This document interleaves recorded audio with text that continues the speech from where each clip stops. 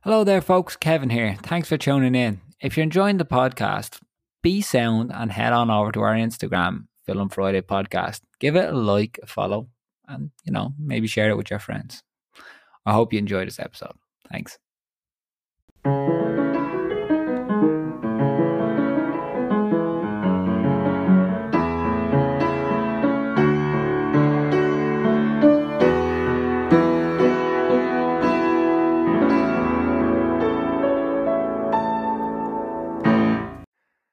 Hello and welcome to this week's episode of Film Friday. I'm Kevin Keogh, and for this episode, we're going back down under. And no, it's not Hartley this time. Fuck you, Hartley, if you're listening.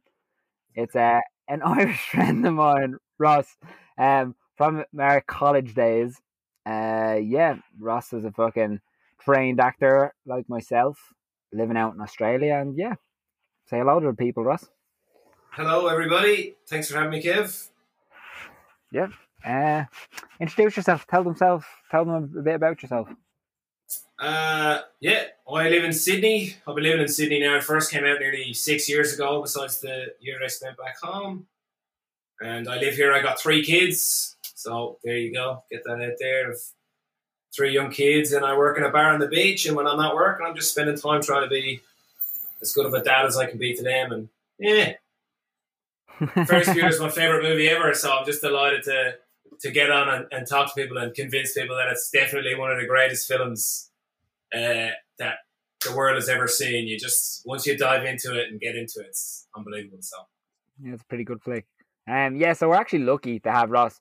Me and Ross were like texting, so I just, every time I talk to someone from Australia, I'm just like, oh yeah, it's Hartley's time. I automatically assume Ross is on the complete other side of the country. So he's like, yeah, this time. I was like, yeah, no problem. Until today in work, I was like, fuck, Ross might not be in Perth. He wasn't in Perth. I got the message like, you're in Perth, yeah? I was like, no. I was like, how far off is Perth? Like an hour or something? This is at like 10 o'clock. It's actually 3 hours, I'm pretty sure. It was like 6 a.m. there. And I was like, oh, no, Kev. We fucked up here. It's like freaking out. Like. So we're lucky to have Ross because obviously his time is fucking precious because he's being a dad to 3 wonderful children. I see them all the time on Instagram. Fucking always bring a smile to my face, man. They're always up to fucking kill shit. Yeah, they're great. They're pretty great. Really cool, man. Like, you guys, they have a cool little life. I have my partner to thank for that. Really, like I'm working a lot, so she's always taking them out. You know, she's a sucker for punishment. She would take them anywhere, all 3 of them. She just does stuff all the time. Goes to the beach, and last Thursday they were in apple picking at an orchard, and then they made apple pie with the apples they picked and all. So, oh my god, they're always. They have a sweet little life. I didn't know to do that. Sounds great. No, I was annoyed. I was actually sick. I was sick, so I had to stay home. I was actually at home with the baby, so it's just Holly, her mom, and then Kieran and Edie, and they went. It's like, I was going to go with it. Bit of FIFA, you know, he goes for a nap. I think I watched the rest of the race. A bit of FIFA, it's all right. Just go to sleep. Sit him on my lap and give him the other controller and just good shot. They're just like, yeah, I'm winning finally. They're actually really hard. Not getting hammered by 13-year-olds on Xbox Live. I can just imagine you're actually really, really harsh. Well, what age is he? Like 1.5? It's 1.5. And you're just like, yeah. He's got to learn sometime. He's got to learn sometime. Like, see, this is what you get, Desi, when you come at your dad. The world is a harsh place, mate. The world is a harsh place. 12-0. Better you learn now. Which is actually kind of funny, because if you only beat him by 12-0, I'd still be really impressed by the 1-year-old. Defending, It's pretty good for a 1-year-old. Spamming that RB button to bring the other defender across and put the pressure on. He knows what he's doing. He's getting there. He's catching on. Yeah. So you're saying Kieran, that's your eldest, isn't it? Yeah. Yeah, you're saying he's into Lego. Have you got him to build anything from Ferris Bueller or anything? You can get him we should build the same Ferris Tower. That'd be good, or the parade float. Oh yeah. I No, suppose he's Star Wars now, as I mean, all 5-year-olds are into. He is obsessed with Star Wars and Lego. Like we had this book, and it gave play by play, chapter 1 to chapter episode 6 or whatever. You know, like all of the everything. And he just builds it. He's actually, I don't know if you saw my Instagram, he wants to save up to get an Ewok village that he has in yeah, that man. book. I've seen that. That's Costs so like, I cool. think it costs like £400. I think he has about $30 at the moment. He wants to walk dogs, but he's trying to save money. Like we're trying to That's a great. give him That's little great. tasks. Yeah, so. And is that so? I seen that, and like, so what? It's like a rare thing, like a rare, like only a few. They just, collectors I have don't it or know. something. I think they just stopped making it. So like, it's just not in production anymore. And the ones that they have are now collector's items. Because, I mean, when did Return of the Jedi come out in the 80s? Like, 80s, you know, man. Lego would have come out shortly after that. And then, I mean, Lego moves so fast, and all the other movies are going to make Lego then. So yeah, he's obsessed with that. And then we have a poster on the wall. And yeah. That's deadly, man. Yeah, Look at you it's being a great. great parent. Fucking hell. I don't know, man. I think Instagram makes it seem like everything's all right, you know. It's like everything else. Yeah, exactly. Like you said, man, they're alive, so you're doing good. This is it. We brought them to the dentist this morning, and all we need to do is brush their teeth a little bit harder. But other than that, you know, we're doing okay. So, especially in Australia, man, the land of extremes. Like we come from Ireland, like we're the most dangerous thing. What's the most dangerous animal you'd find in Ireland? A badger, probably. I don't know, some dirtbag Grafton Street at 2:00 in the morning, or Yeah, man, Australia's a I land don't know, of like. extremes. Like how Well, did this is it, how and is like. that then? Just like gone from fucking mild Ireland to like they don't do anything calm. Extreme. Yeah, like loads of things. Like we have these holes in our garden, which I first thought were funnel web holes, and obviously funnel webs being one of the most venomous spiders in the world. Yeah. They're not. They're just brown trapdoor spiders, which I actually saw, and they're actually massive. Like, stop, man. but they're timid. They're timid, and they don't come out or something. But you got to be wary of.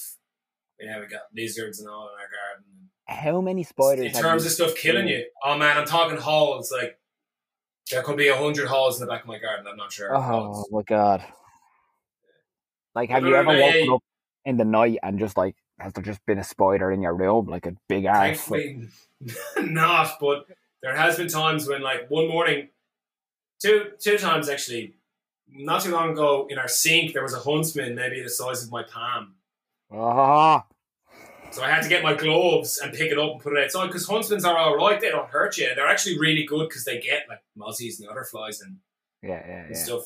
Another time, years ago, I was actually getting up really early. I was an extra on a film, and I had to drive real far out. And I was getting up early, and it was dark, like 4 o'clock in the morning or something. And I went to get a glass of water, and I picked up a glass that was in the sink, and I was like, something's in this, and I turned the light, and it was like a huntsman in my glass that I nearly fucking like poured water in and drank. Like, yeah. I mean, I quickly put my hand on the top and like throw it outside. For a like a spider that's not harmful, interesting name. Yeah, well, this is it. They don't spin webs; they just jump. They pounce on you. I know, yeah. In fairness, a new like one thing I realized living in Canada when I went camping over the summer, was that bears are just apparently all over here. So like whenever we were going on hikes, we just had to keep clapping. No man, apparently like if you find one, you're dead. Like you know. Oh. Yeah. You know, it's like, oh well. I don't find that hard to believe. I don't find that hard to believe at all. I do have like one friend, some friends that they were on a hike, and I think it was a black bear, so it's not as bad. It's still a bear. It's still a bear. You know. At least it's spiders, you're bigger than them. You know what I mean? Yeah, yeah. But yeah, they just like they seen it was like a good bit off. There was other hikers, but they said they were just shook the entire day. So yeah, I can't wait to go camping this summer. Yeah, no thanks. Wouldn't catch me. No, that's a bear's your thing. Well, like, I mean, it's just anything that's out there that's going to kill you, really, isn't it? Like, You live in Australia. but you can't see them. Although we did go camping and there was dingoes in our campsite, and apparently dingoes take babies. So Yeah, I mean, yeah. Is that a thing? No. I wonder if that's actually a thing. Apparently, yeah, no, that's the story of. No, I don't want to offend any of the Australian listeners. They'll have to send you a message. But some lady years ago claimed that her baby got taken by a dingo, but then I think it turned out that she might have actually murdered the baby. Oh, that makes sense. And then hit the baby. But you know, now, like, you know, that's spurious. I don't know. If you go into Wikipedia, it might turn out the dingo actually did. I don't know if there's any evidence, but anyways, I digress. I don't know. No, look, I'm sure fucking Australians have hard skins, and like for the first fucking like couple of weeks of Ian Hartley's friendship, he fully convinced me drop bears are real. Fully convinced me. Convinced you what, eh? Drop bear. No. Have you ever heard of a drop bear? No. Oh shit! So Hartley, there's these. Hartley just made this up. Well, he didn't make it up.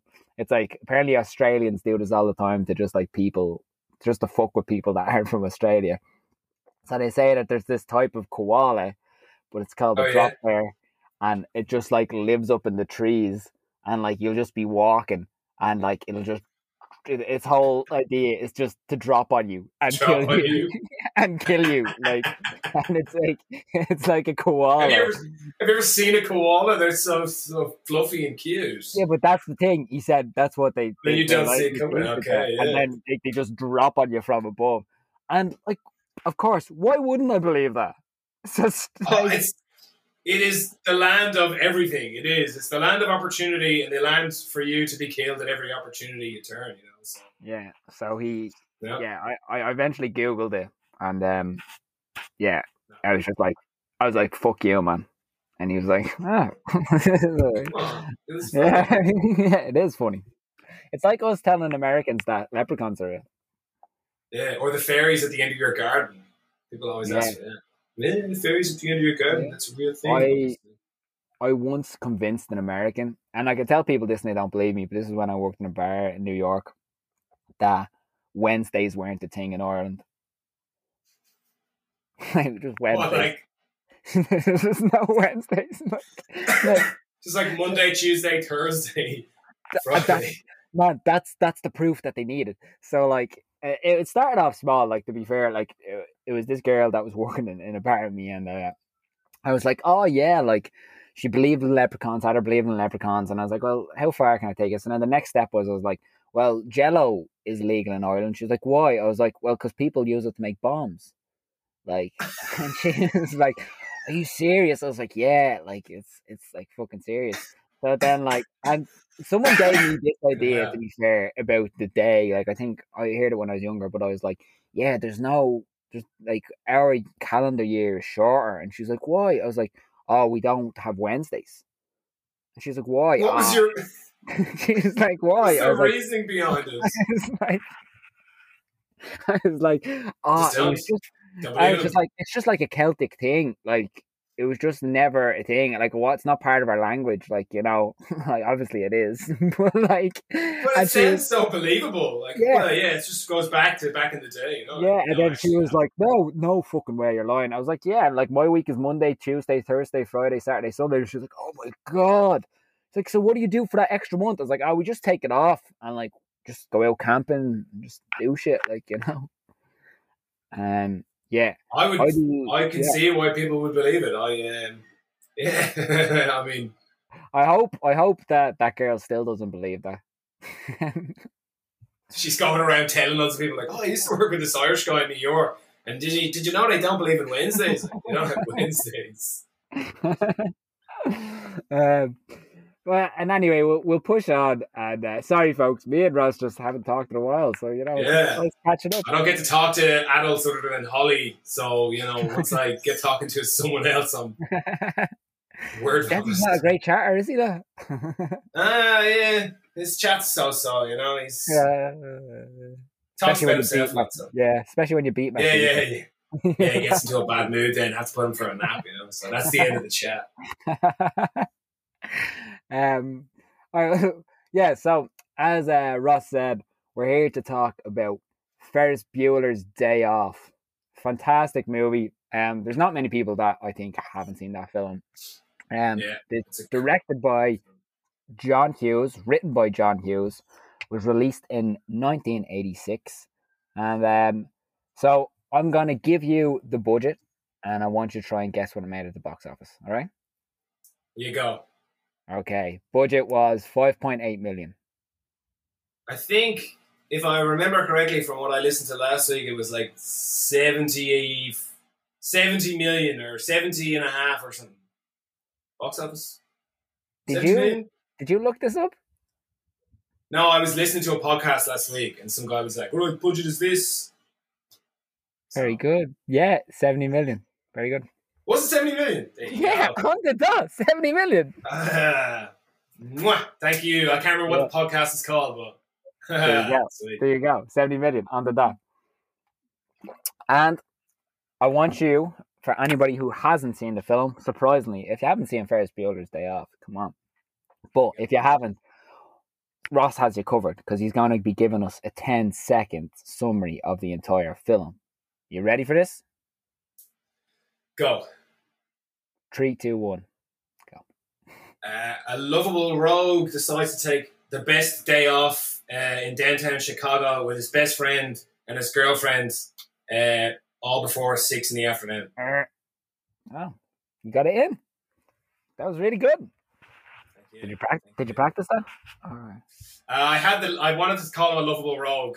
I don't know. That was you literally were just like lovable rogue. That's it. It just kind of went from there. It trailed off towards the end. It started well, but it's pretty good, man. That was good. Yeah, that's the basics of it. So of all the films you could have picked in the world, you didn't even hesitate when I asked you to come on. You were like, "Has anybody done this? This is what I want to do." Why this movie? Oh man, it's to me. I just said it at the intro as well. I just think it's so great. It's one of the best films I've ever seen, and I think it's like one of those. It's not the end of an era because John Hughes went on to make so many movies after that. You know, he had Uncle Buck in the '90s, and obviously the Home Alone movies. But like those kind of movies, you just don't really see them anymore. And I think that like this next generation of people coming up, like they're not going to cast their minds back to the movies that are made, you know, in the '70s and the '80s. And I just think it's just a fantastic movie. You know, when I first watched it. Sorry, you might need to cut that burp out. No, you're all right. Keeping it in. I just burped. No, fair enough. Great stuff. When I first watched it, my oldest friend, my best mate, his dad, when we were in Spain, I used to go on holidays with him, was like, "You gotta watch this film." And like, he always had the best films ever. Gotta watch this film. And we were like, "We're not watching that." We were like 15 or 16. Like, it's lame. It's like, "Tell you lads, watch it. It's fantastic." We turned it on, and like the moment, like the bit when it's like, "Oh my God, Ferris," you know, it opens up in the house, and like he's sick, and he can't go to school. And then when the parents leave, and he sits up, and he's like, "I can't believe they actually bought it. Worst performance of my career to date," or whatever. And you're like, "Who is this guy?" Like, it goes through, it breaks the fourth wall, and like, yeah, it's just it's just from then on in, it's just unbelievable, you know. Like, yeah, it's just great. Yeah. Yeah. So that was one of my questions. I was like, when was the first time you seen it? Well, yeah. There you go. Yeah. So I was 15, 16, and we watched it, and I try and watch it now. I say I try and watch it once a year. I watched it last night to give myself a refresher. It's probably the first time I watched it in about 2 years. But I used to watch it when I was a bit homesick, or, you know, if I just wasn't feeling 100%, it would just kind of like settle me a little bit. And it's just, it holds a special place in my heart, that movie, you know. So I think was this because obviously I think most people know who John Hughes is, but he's basically like the king of teenage rom-coms, or just teenage movies. Age type, high school, very high school-esque, Yeah, I think this might be... I think he didn't do any more of the high school coming-of-age films after this. I think this might be the last one he did. I think so. I think, I know that after that, it went into like the 90s, and he did like Uncle Buck, which is also a great movie, and then the Home Alone movies, and because before that, then there was the Breakfast Club, Breakfast which is Club, also like 16 Candles. Weird Science, but Weird Science is more like they're kind of young, aren't they? In Weird Science, yeah, Pretty in Pink. It's great. Yeah. Yeah, I suppose his other famous one would be the Breakfast Club and Breakfast Club, I suppose, and 16 Candles, pretty big. Yeah. Breakfast Club's like iconic. It's probably like one of the most iconic films to date. So many quotes and the characters and everything. But we're not here to talk about the Breakfast Club. We're here to talk about a much better film. Ferris Bueller. Oh, I think we've hit it on the nerve. It's good to say about like a director to make like such epic movies that have just like stinted, like they've just like positioned themselves in like pop culture. Do you know what I mean? Like how many things have like ripped off Ferris Bueller's Day Off and fucking well, they tried to do a TV show with Jennifer Aniston, I think, because Ferris Bueller. You're Sloan, yeah, a couple of years after. It was Jennifer Aniston was either Jeannie Bueller, his sister, or Sloan Peterson. I can't remember who she was. And then some other actor, I don't know, some obscure early 90s actor that probably his career petered out after that. But yeah, they've tried to do a lot of things. I mean, he's pretty iconic, John Hughes, isn't he? And like even my kids watch Home Alone at Christmas, the first two. So still, to this day, it still checks out. All the movies are. It's like for me, like obviously, like I was saying, Breakfast Club and Ferris Bueller stick out, but because his films usually have like this homey feeling, like like they're like kind of safe. But for me, those two stick out, especially like with Ferris Bueller, is that it's going good and you think it's great, and then it's just, but there's like such a real core to it. Yeah, the characters that he draws, I think, from what I understand, is like he always has like a character very similar to himself, or like I think Cameron was quite similar to himself in a way, or is it Anthony Michael Hall's character in Breakfast Club? Then they're quite similar, they're quite the same, and like he had that same theme. So when we watch another John Hughes film, there's a lot of the same things are there, a lot of the same themes are there, and we get that feeling. That's how I feel about a lot of them, Yeah, I see what you're saying. Like, it's funny because it feels like Ferris is just like the character that everybody wants to be. And did you want to be Ferris? Like, nobody wants to be Cameron. I don't know. Yeah. It's funny, like, when I think about that question, like, not to be a bit of a prick, but like, you think about it as like an actor standpoint as well. Like, would I love to play Ferris Bueller? Like, so like one thing, you want to be that person in life. Like, you want to be that charismatic and charming and daring, and like kind of sweet in a way as well. So like you want those personality traits for yourself because you want to be confident to do all the things that he does. And the same, you look at it and you're like, I'd love to play him in a film. Yeah. But I would more want to identify more with his confidence and his charisma than I would. I think that the role is a one-time role. So do you think? What do you think? Like it is about him? Like so. Obviously, at the start of the film, like, they established that everybody loves him in quite a funny way. That like they just don't give a fuck. Like they're just like and like so blatant with it. It's like the jocks, the nerds, the sluts. I was like, hold on, think he's a righteous dude. Yeah, the way she says it, she's a great character as well. Like so straight out, just saying that shit, and it's just like, it took me back. Like, Jesus Christ. But what do you think it is? Like what? Because I think I know somebody that was like that in secondary school. Do you think that that's like there's somebody like that all the time? Like there's something like what is that quality? Do you think that you had, or why do you think he was so into it? Like everybody loved him? I don't know. I think the same thing. Like I try and think of anyone that I had any of my mates that would have been quite similar, but I don't know if there is anybody that's similar. There's obviously people who didn't come to school, or like we all missed school at one point, and I'm sure you did, I did plenty of times, like, probably, sorry, man, if you're listening to this, but it doesn't matter now. Anyways, there's something like those people, like they often, I mean, you don't really get to see a lot of his school life or like what he's like. You don't see any of it, really. You don't see what he's like in class, or you don't see if he's a misfit or he's causing trouble all the time. Like, you just see it as some bloke that really, like, he woke up that morning as he woke up the other 8 mornings that he didn't go in that semester, and he looks at the blue sky and he's like, I'm not going to school today. Like, how could I possibly go to school today?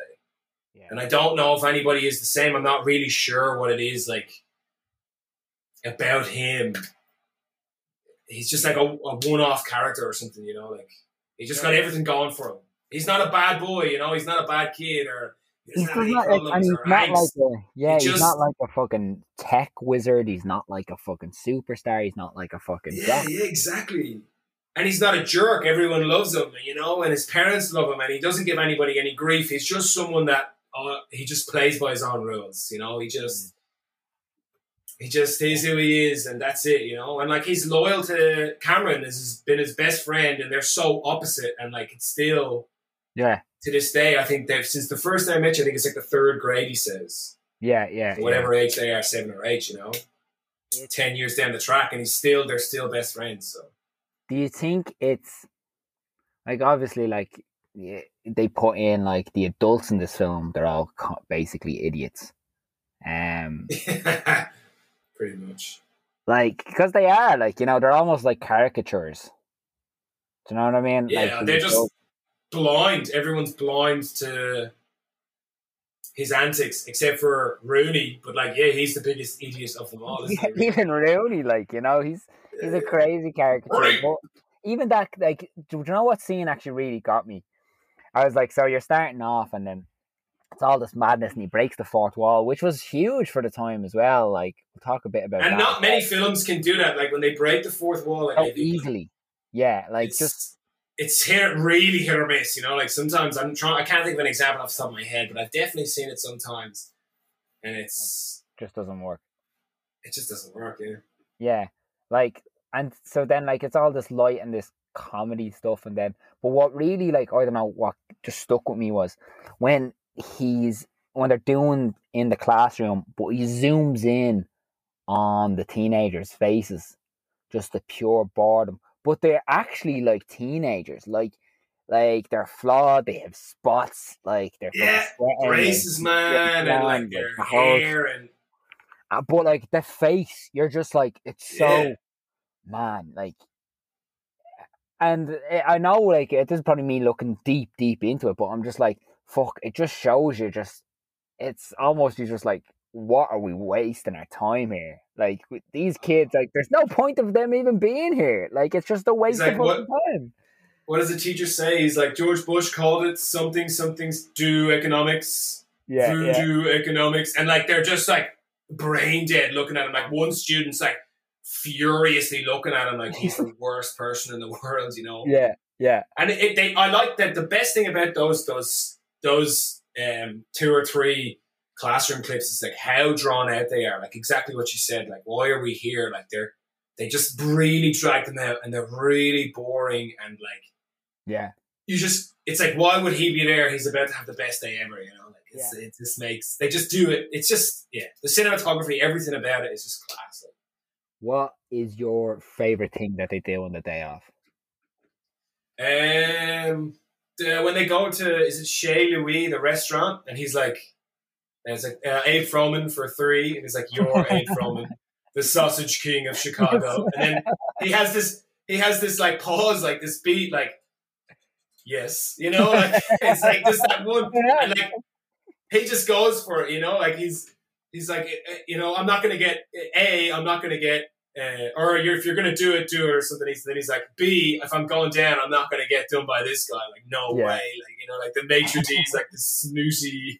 It's that bit that it's just the whole. It's so hard because, like, man, the whole film's class. But that one bit when, like, and then like he calls the police and your man's like, I've got another line. He's like, get another phone. Like, if you touch me, I'll scream rat. And then he has to go. And then Stalone's like, yeah, he's very handsome. He's wearing the waistcoat. And yeah, that bit is just so funny. And then they bring back bloody Cameron as like George Peterson, except for he's like, Mr. Froman, this is Sergeant Peterson from Chicago Police. Like, you know, and he's like, oh shit. And then like, it's so good.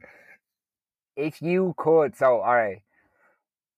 So if you can only do one activity of the day, would you go to the restaurant? So like take out the thing, like, but like, I don't know. Yeah. so it's your day. So like there's none of like the thing, but like you get to choose. So you can go to the parade, or you can go to the museum, or you can go to Wrigley Field, like whatever, baseball game, or you can go to if I were to do it, it would be the parade for sure. I mean, like, the parade, yeah, at the atmosphere. And like, you know, like now, like when are we ever gonna have a parade like that again? You know, so yeah, it's funny because like in the parade, the film is like really surreal because it deals, like I said, it deals with like these serious shit, and then it has like this high comedy shit, and like you said, then it has those antics, but then it just like kind of drops into like this, not make believe, but like this weird kind of like it's like a fantasy. It's like everybody's fantasy. Everybody's fantasy is to be like on that flow and to be like a god. And but like everybody's like synchronized dancing, the whole thing. But like it doesn't like feel out of like blip at all, because whilst that's happening, Cameron and Sloan are having like a really serious conversation. Like serious. They're like, what do you want to do? I don't know. What do you want to do? I don't fucking know. And then they just say something like, it's like, well, what's Ferris gonna do? And Cameron's like, I don't know, he'll be a fry cook on Venus. You know, like it's just like an extraordinary bloke. Like he's gonna go do something you're really mundane or like really insane or like, you know, like crazy. What do you think he did do? I don't know. Nothing. Probably nothing. I think that character, I don't know. I've never actually thought about that, actually. I say nothing, but then I think, like, he's so ambitious, you know? Like, would he have gone on to been... I don't know. It's hard, man, isn't it? Like, I was literally, like, after the film, I was like, what would he do? Like, so, he'd probably skate through college, because I don't think he's an idiot. Like, I think he's smart. I think he's smart. Yeah. He's clever. He's clever. And God, I don't know. I don't know what he would end up doing. I'm sorry for all the listeners who thought I were going to give some good answer there. I really don't know. It's, you know, Cameron would go on to college. He's probably just going to go into business, something real boring. And like they say in the movie, you know, marry the first person that he lays with, and that would be it. And like, do I think that their friendship would carry on? Like, I'm not sure about that either. Like, it definitely seems like they would eventually just sort of drift apart, you know? Yeah. I mean, I feel when I was, I mean, but it's true. Do you know what I mean? Like even when Cameron says at the end, when he's like, I'm really going to miss you. Yeah. Like, that's like the most serious bit as well, you know? Like, there's like all these little serious, half serious moments. And then it's almost like, and I read this in like an interview, or not an interview, an article. When after I watched the film the other night, it's like, and it was an interesting aspect of it. It kind of puts it a little down around the film, but it's an interesting aspect that it says that Ferris is panicking because he's doing this because their youth is slipping away, and he's the only one that's like not accepted it. So everybody else, like Sloan, Cameron, fucking Rooney, fucking everybody else realizes, like, man, like, this shit, like, doesn't last. Like, we're at the end of, like, this is probably their like you said, his last day of doing this. Yeah. And it's almost like he's in denial. He's like, nah, fuck that. Like, I don't care about any of that. I'm just gonna do this shit. It's funny, even everyone knows the quote, you know, like, life moves pretty fast. If you don't stop to look around once in a while, you're going to miss it. Everybody knows that quote, but when you say that, it never even occurred to me that he would consider that, like, life's getting away from him, that, like, he needs to, like, is he capture it. See, there you go. Is he saying that quote about himself, or is he saying it to everybody else? Do you know what I mean? It's just as much as it is for him as it is for everyone else. Maybe he's trying to convince himself. Yeah, you're dead right. You're dead right. Yeah, I Because he could, never even like, considered that. if he keeps fucking playing, or like, say, living life like that, and then he wakes up and he's 40, and then he's like, I've not being 40, 50, let's say 50. He has a midlife crisis, and he's like, well, like, oh shit, fuck, like, what am I doing? Yeah, I mean, at least hopefully, if he makes it to 50, I'm sure he would have.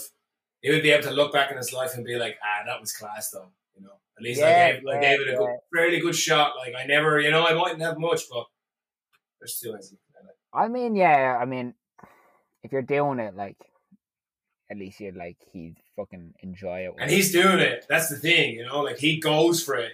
He really. Yeah. There's no half measures. He's not taking a day off and just like lying in bed and doing nothing. Like, he really had the best day off that you could probably have in the 80s in Chicago or in the world.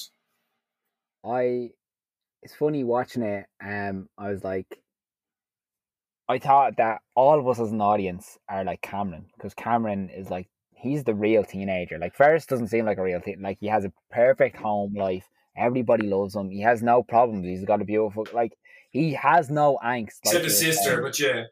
But like, even with his sister, like, you know what I mean? She doesn't, like, to him it's nothing. Like, he doesn't really have any. But like, if fucking Ferris Bueller was stuck in detention in the Breakfast Club, like, he'd be having a great fucking time. What would his story be? Like, if they were all sitting around. No, yeah. They're all sitting around talking about all their issues, and he's just like, I just don't like being in school. Like, I just don't want to be here. He's like, I have lads, you're sharing a lot of information right now. Yeah, you guys are really sad. All right, I'm sorry that all those things happened to you. All right. If we could just figure out a way of getting me out of here, because it's a beautiful day, right? The game's hitting off at 2 p.m. and I got to get out of here. So. You just like, after your man is just like, tell the story about his dad being a dick. He's like, well, my dad loves me. Yeah. My dad calls me and tells me he loves me all the time. Yeah, like, but Cameron... I'm sharing. Like, so I'm sorry if I don't have any negative things happening in my life, guys, all right? Jeez, sorry. But Cameron has like this fucking real shit. Like, his parents a fucking thing. Like, he's real. They hate each other. They hate him, apparently. So, or they don't treat him as a human. He just exists. Yeah. And like he says with the car, like who do you? When he's bashing it up, like, who do you love? Like, you love this car, So I had this theory, and this is a fucking bonkers theory, right? And obviously, it kind of ties into my favorite film.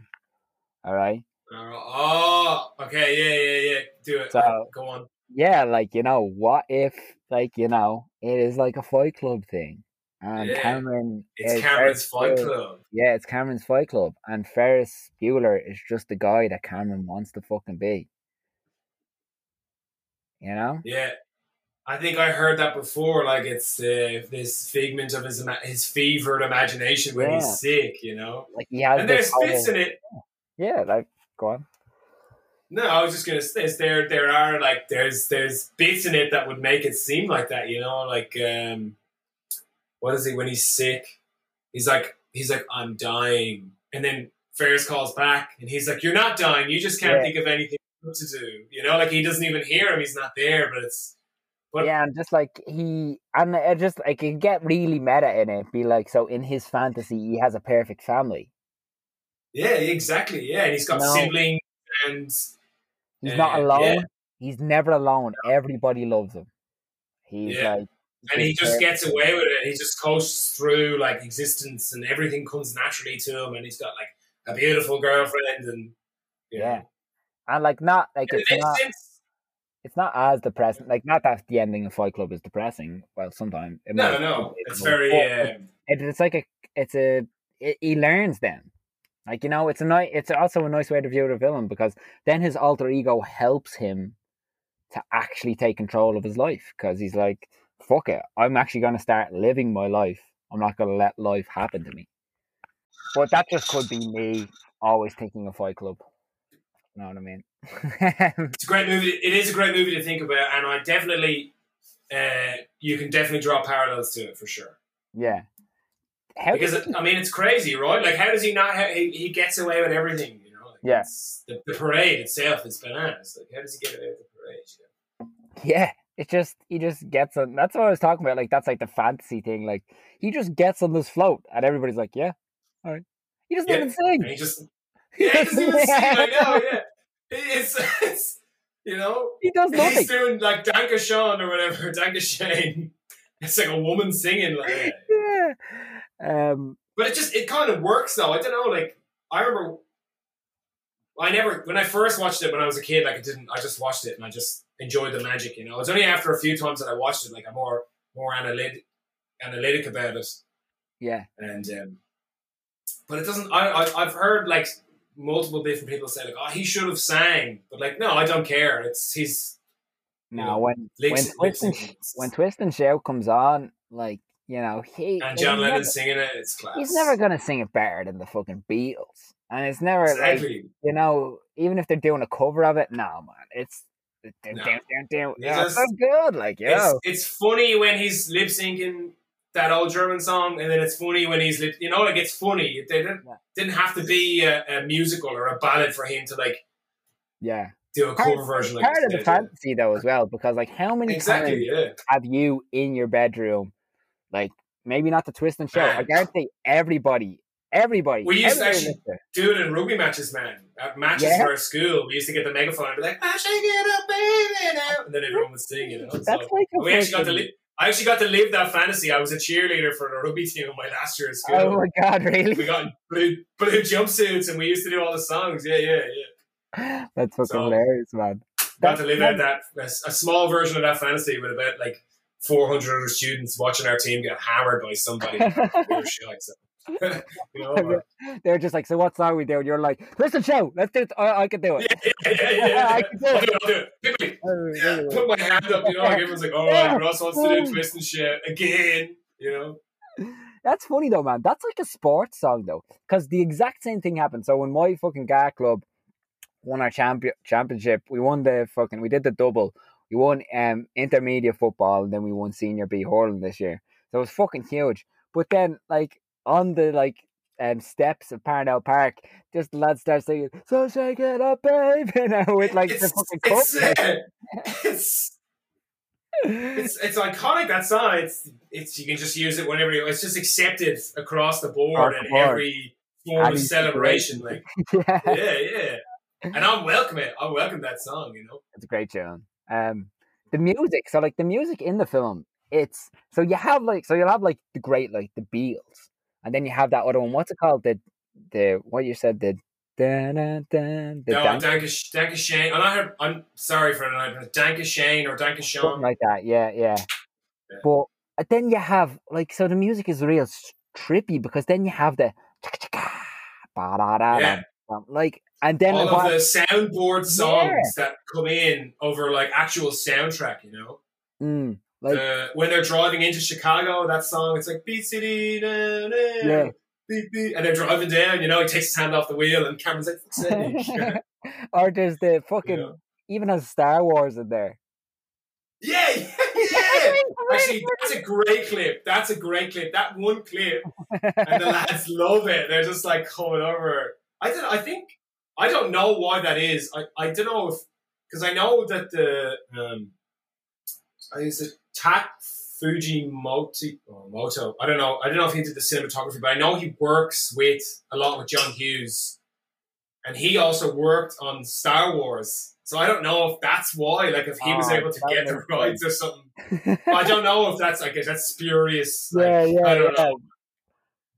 But I only found that out a few days ago that he had worked on Star Wars and a few other things as well. So that is funny, because like those two characters, they're literally just thrown in there for like, they could be taken out of the film and it wouldn't have an effect. So he was literally just like, do you know, it'd be fucking gas if they're just like driving in the air and you just hear dun, dun, dun, dun.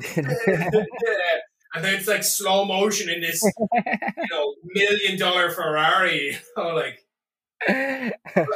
it's cool because John Hughes wrote this screenplay within a week. So like that's why there's loads of like random little things, I think.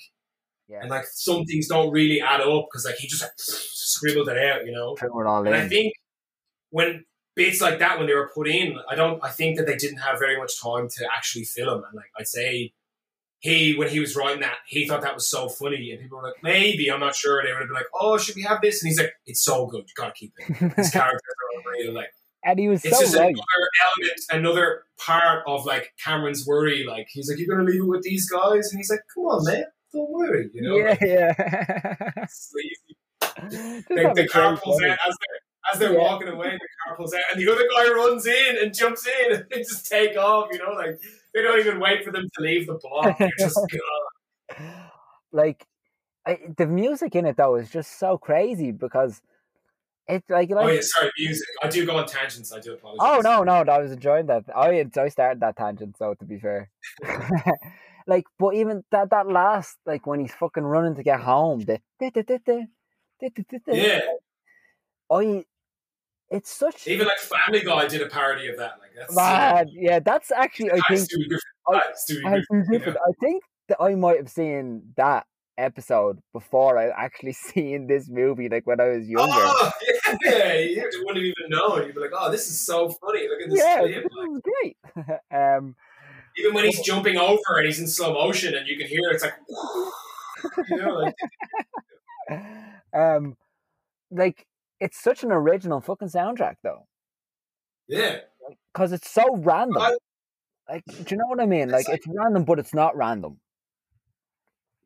Yeah, well, I mean, like you wouldn't have heard those the songs. Like, it's like it's an odd grouping of songs, and then like the sounds that they add in, like the like, and that's kind of reoccurring, you know, like that. They all kind of have like character songs, like that's like very. You know, that happens quite a lot with Rudy, you know, like when he's getting the bus or like when he gets caught by Jeannie at the very end and she gives him the wallet and stuff. So, but yeah, it's great. I was in work the other day, and it was it was yesterday, it was Sunday, and I knew I was going to go home to watch the film, and I was really excited because I haven't seen it in fucking ages. So, but like throughout work, I was like making fucking copies of like certain people, and I'd just be like. Yeah. And I just kept doing it over again. And then like some people at work were like, man, what are you doing? And I was like, oh, I'm just there. Do you ever see Ferris Bueller? You have to tell people like, right, okay, sit down, you have 5 minutes, I'll explain to you. And then a few of them haven't, like, there's some people in my job that like aren't like movie people, so some of them were like, oh, I think I seen it like years ago, or like, oh yeah. So I was like, all right, I'm not even gonna bother explaining to you. So to them, for the rest of the day, I was just kept randomly just doing like, what the fuck is he doing? Just doing it to wind people up at that stage. Yeah, that's what I do best sometimes. Yeah, I do quote the movie, like when we walk around work and I'd be like, I could be the walrus. I still have to put rides off people or something, just like to myself walking around, you know. Yeah, just keep yourself entertained. If I had a I suppose I'll say dollar because I'm in Canada. If I had $1 for every time I quote something, I mean we've used dollars here, so it's transferable. Yeah, so like, and nobody has an idea what I'm quoting.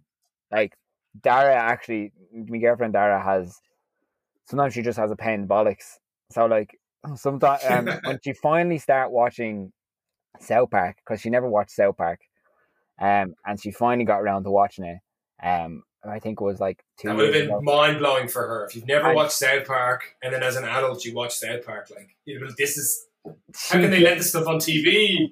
She like turned to me and she was like, "You're not actually that funny. You stole so much of your shit from the show." And I was like, that's what everybody does. I was like, fuck, I've made a fatal error here. Yeah. Like, you showed your cards, mate. You showed your cards and you can never take them back. Like, me being funny is like one of the main things that made her go out with me. And then she was just like, you've stolen everything from this. She was like, you and all your friends, this is all you talk about. I was like, shit. Oh, man. You got caught out, but you did it to yourself. Now you'll have to start quoting Simpsons if she's never seen The Simpsons, you know? She's actually not that big a Simpsons fan either. So There you go. So you've got another avenue of comedy that you can go down. yeah. So does Holly like Ferris Bueller? Does she a fan of it? Or She didn't watch with me last night. She was too busy organising stuff for the kids, I think.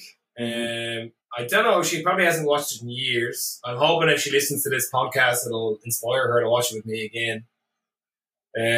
She's funny. We kind of have different tastes on like a lot of things. Like we'll watch. Like we love. I mean, everybody loves to watch. Docu-series and murder mysteries and those kind of things. That's what she likes. But she'll always, if I'm like, I want to watch a movie, sometimes she might be like, I don't want to watch that. Or sometimes she's like, that's all right. You watch whatever you want. I'll read my book. Like she just likes to be near me. Like that's good. I can kind of watch what I want. Exact same. No, last night she didn't. Yeah.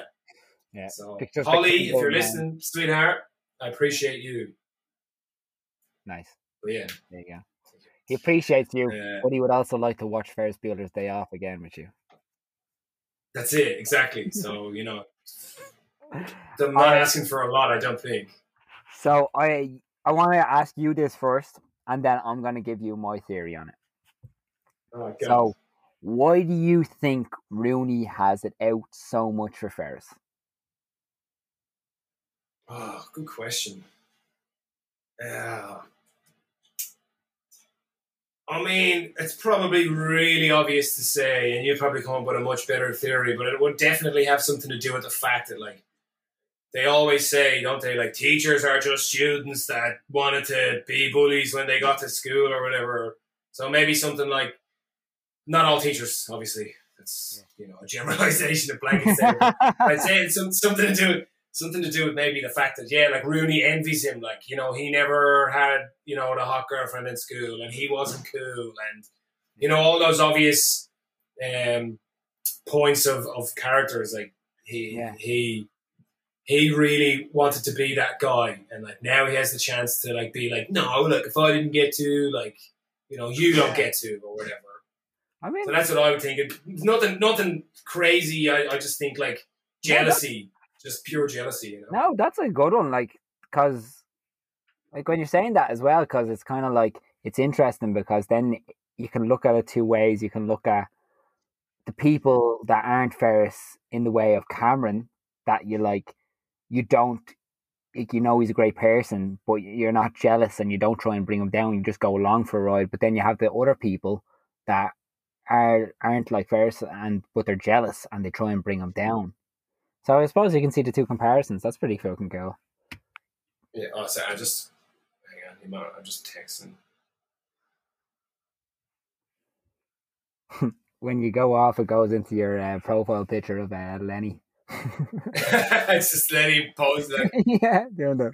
Oh no! What's that? Waiting to see if he gets the award. Yeah, that's right. Yeah. I hope Lenny gets it. Yeah.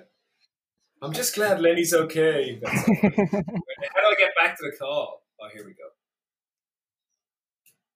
I've never done this before. I'm trying to video chat. We're back.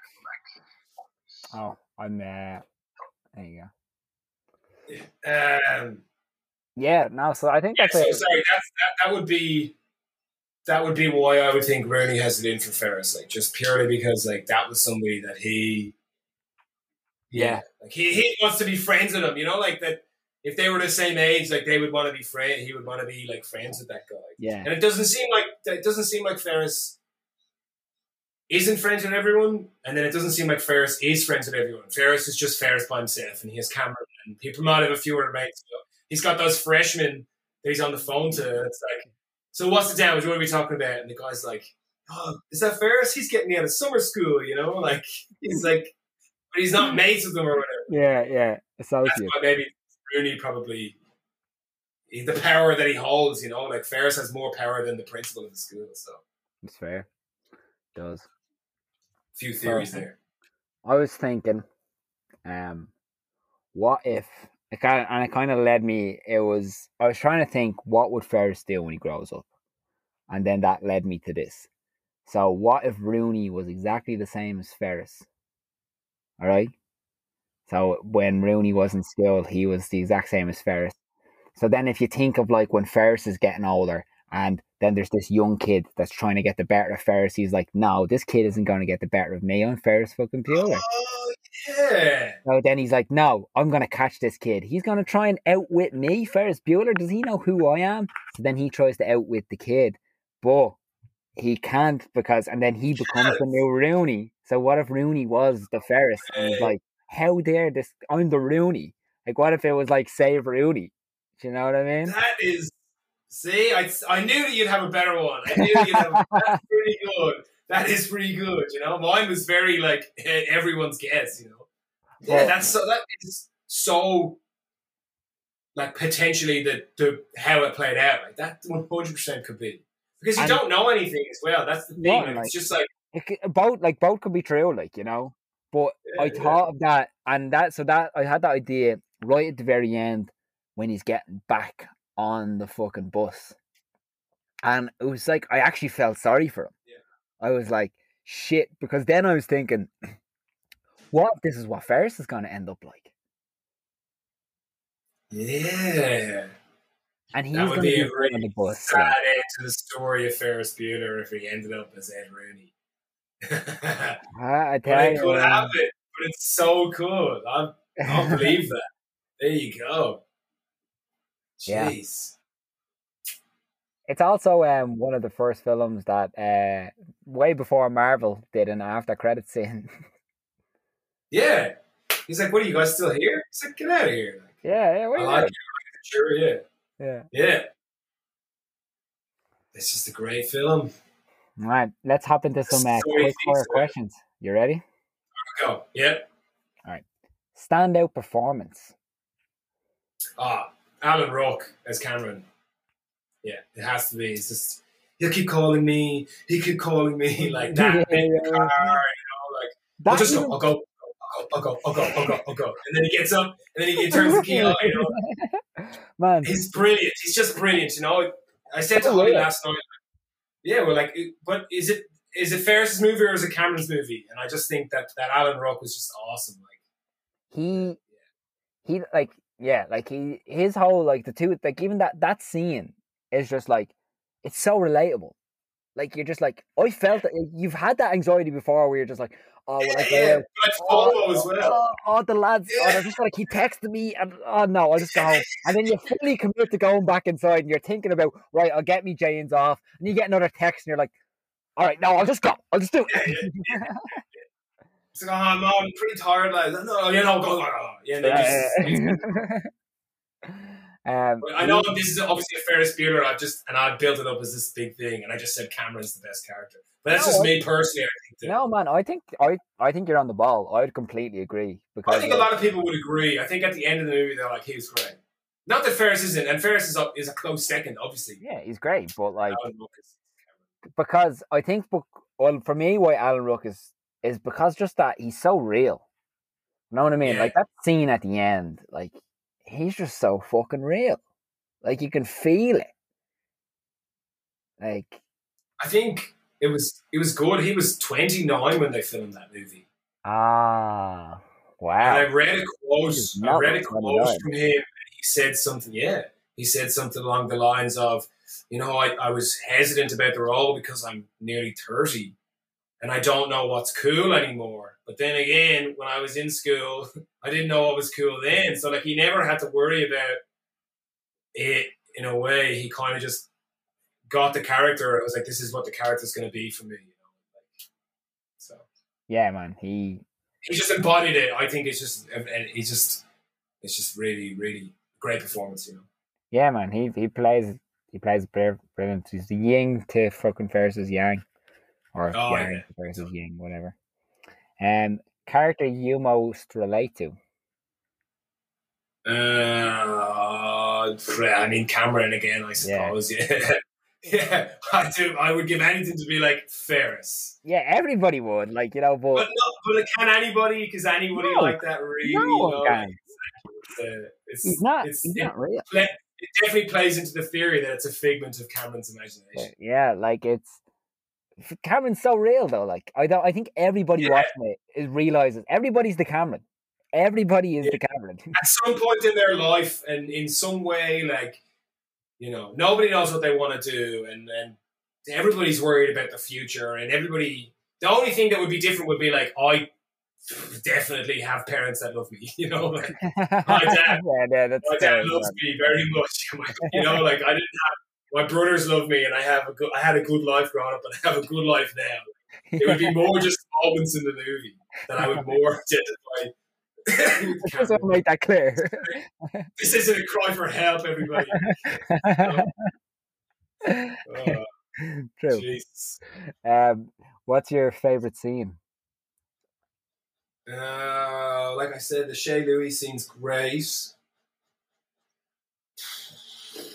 I don't know. I like the bit when Charlie Sheen is like, "So you're mad at your brother because he gets away with it, but you could just take the day off as well." And she's like, "No," and he's just like, "So you're mad at yourself," like, and he's just like so real. Yeah. And the fact that he stayed up for 48 hours or something mad like that, I'm sure he was on a coke bender. Oh, Hopefully, don't get cancelled by Charlie Sheen for saying that. But he stayed up for 48 hours till low tired, and I just admire that commitment. Like that's crazy, man. So, but yeah, I think that bit. I just like that bit. He just makes her realize, like like maybe Ferris isn't the problem, maybe you're the problem. You're the problem. That's good. Yeah. It's funny enough, when like sometimes you're scrolling through Instagram or Facebook, and then like something comes up, it's like you might like this. It was the roast of Charlie Sheen. And I was like, no and way. I was like, on Comedy Central, and like I remember this was out like 3 years ago or something, and I was like, yeah, I have time. I'm gonna watch 20 minutes of this. And then in one of his lines, so it's him giving the speech at the end, and then he says, "My first line in Ferris Bueller was drugs. I thought they were asking me what I wanted to be paid in, and the answer was drugs." Oh, Charlie Sheen, you old cokehead. Oh man, Charlie Sheen, everything head. That guy. Yeah, he lived some crazy life. Yeah, Talk about a real life Ferris Bueller in his own way. I don't. Yeah. Is Charlie Sheen even still alive? Like Jesus, I'm sure I would have seen on Instagram saying it would be on Tiger Blood. Isn't that what he said that for a while? He was like drinking Tiger Blood. When he was like winning or whatever. Winning, yeah. I'm on a drug. It's called Charlie Sheen. Yeah, crazy guy. Yeah. Character. What's your favorite line from the film? Definitely a few. There's so many, but one of the funniest and most random lines is when the mom at the very end is like, "What should we do with her?" And the dad's like, "Maybe we should shoot her." Like he just sends a real plane, and then the scene just cuts. Like I have no idea where that came from. Like John Hughes just wrote that. He thought that was funny, and then the delivery is just really deadpan. Like, yeah, maybe we should shoot her, or whatever the line is. Like something shoot her. I just think that bit. Yeah. Like, and all the classics, like I could be the walrus. I still have to bum rides off people or whatever, or just like, pardon my French, but you're an asshole. That bit. Like, there's some great ones. What if? So here we go. Other fucking theory. What if it's actually Ferris is probably actually a super crazy dark home, and whenever an other sibling from Ferris is bad, they just shoot them. So Ferris has multiple siblings, and like so he's being dead serious when he's just like, maybe we'll just shoot her. Yeah. Like if we're talking about the movie being just a figment of someone's imagination, it very well could be. Like. That's crazy. Maybe we should just shoot him, and then like Ferris hears that, and he creates this whole beautiful day. Yeah, this whole day. Dark theories. I've heard some mad theories about it. Like the sickness, Cameron's sickness, is actually attempted his own life. Oh shit! And that's like, yeah. Oh, so, I could see that. Well, like it's like apparently there's loads of things like when he says like I'm dying or like just. There's no real sickness. He's never really sick. Like it's just like or like he's sick in the head or something. I'm not really sure. That's another thing that I heard. Interesting. Now, the final question. You can take your time with this. Mm-hmm. What impact do you think the film had socially, and then what impact did it have personally for you? Goodness me. Socially, I know that it was inducted into like a registry. I Oh, the think like in American 2014. thing. Yeah. Yeah, to be like, because it had significant impact on film culture. Mm-hmm. I guess I don't really know, mate. To be honest, like it's just another great John Hughes film, and Yeah. I think I'm not You very don't good have at to be answering these kind of you don't questions, have but to be completely correct with the socially one. Like you can just what you think. I just think like socially, in terms of like movies these days. I mean, John Hughes is long since passed, isn't he? So like, we're never going to get movies like his ever again, and they're always changing. And you know, you're not going to see the Revenant style Ferris Bueller, are you? You know, I think that they're like it's like a dying age of cinema. And so when you look back on those and you see what it was like, and there's a lot more positivity and color and life about those films. This is probably answering a bit more personally as well as maybe socially. Yeah. But I There's just no think, wrong yeah, answer. I don't know. I'm not very. I'm too struggling with getting words out in those kind of questions. But Well, what about same, and personally, you know, when I watched the film the first time, and I remember a room that we were sitting in, and my friends, like, you know, unit in Spain, and like the heat. And I cast my mind back to the first time we watched it. I was just like, that was the best film I ever made. That was class. And I've always said it, like, you know, like anyone has ever asked me, like, favorite film. I had an argument on New Year's Eve with Holly's dad, saying we were pissed drunk, like, no, it's the best film. And he's like, it's not the best film. It's not even top 15 IMDb. I was like, you don't get it. Forget those lists, man. This is the best film. It makes me feel like you're there. You know, he opens up the blinds at the start and he's like, oh, how could I expect to go to school today? And like, you can feel the heat and the smells in the air, the blue sky and the trees. And yeah. just say it has a huge impact on me. You know, like far away from my home, you know, like 17,000 kilometers plus from where I'm from. And when I watch the film, I don't get homesick very often. I'm very lucky, like, you know, but when I watch the film, it just makes me feel good. You know, that's it. So sorry to get a bit deep, but that's it. And it's just a great film. That's great, man. I'm curious, what was your father-in-law's favorite film? I can't remember. I was too drunk. Good answer. He loves Rambo. I know that he loves. I know that he loves Rambo. He loves the Rambo movies, man. He loves Rambo movies. That conversation, it just makes complete sense in my head now. So like, I'm pretty sure. Like, yeah. Well, like because it was New Year's Eve and we were sitting on their back deck. And I'll show you where we were sitting after this is done, real quick before I go home. And it was when we first came back to Australia, so I couldn't work. So we were still living at Holly's parents' house before I could get a job, right? And it was about 2:00 in the morning.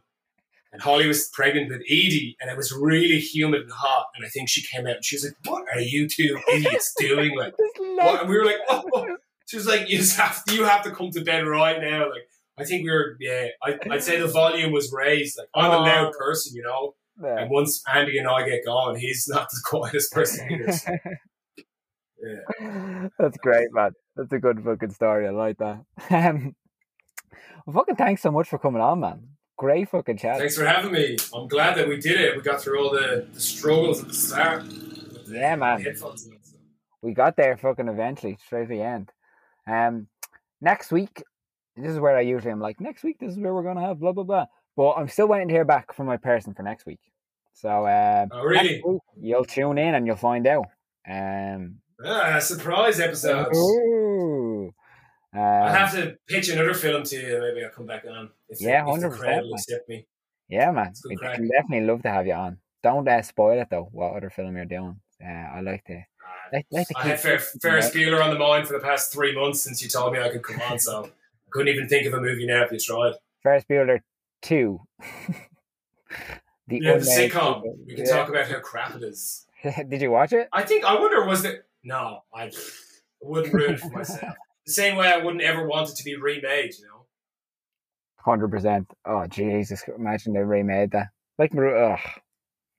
They're just ruining things. It would be like Timothy Chalamet or what's the young 100%. Spider-Man, who I actually love both of those Tom actors. Holland, I actually love Tom Holland. Yeah. They're both great.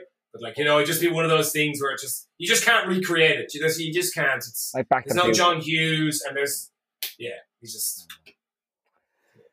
Well, Ross, once again, thanks so much for taking time out of your busy schedule. Really appreciate it. My pleasure, mate. It was good fun.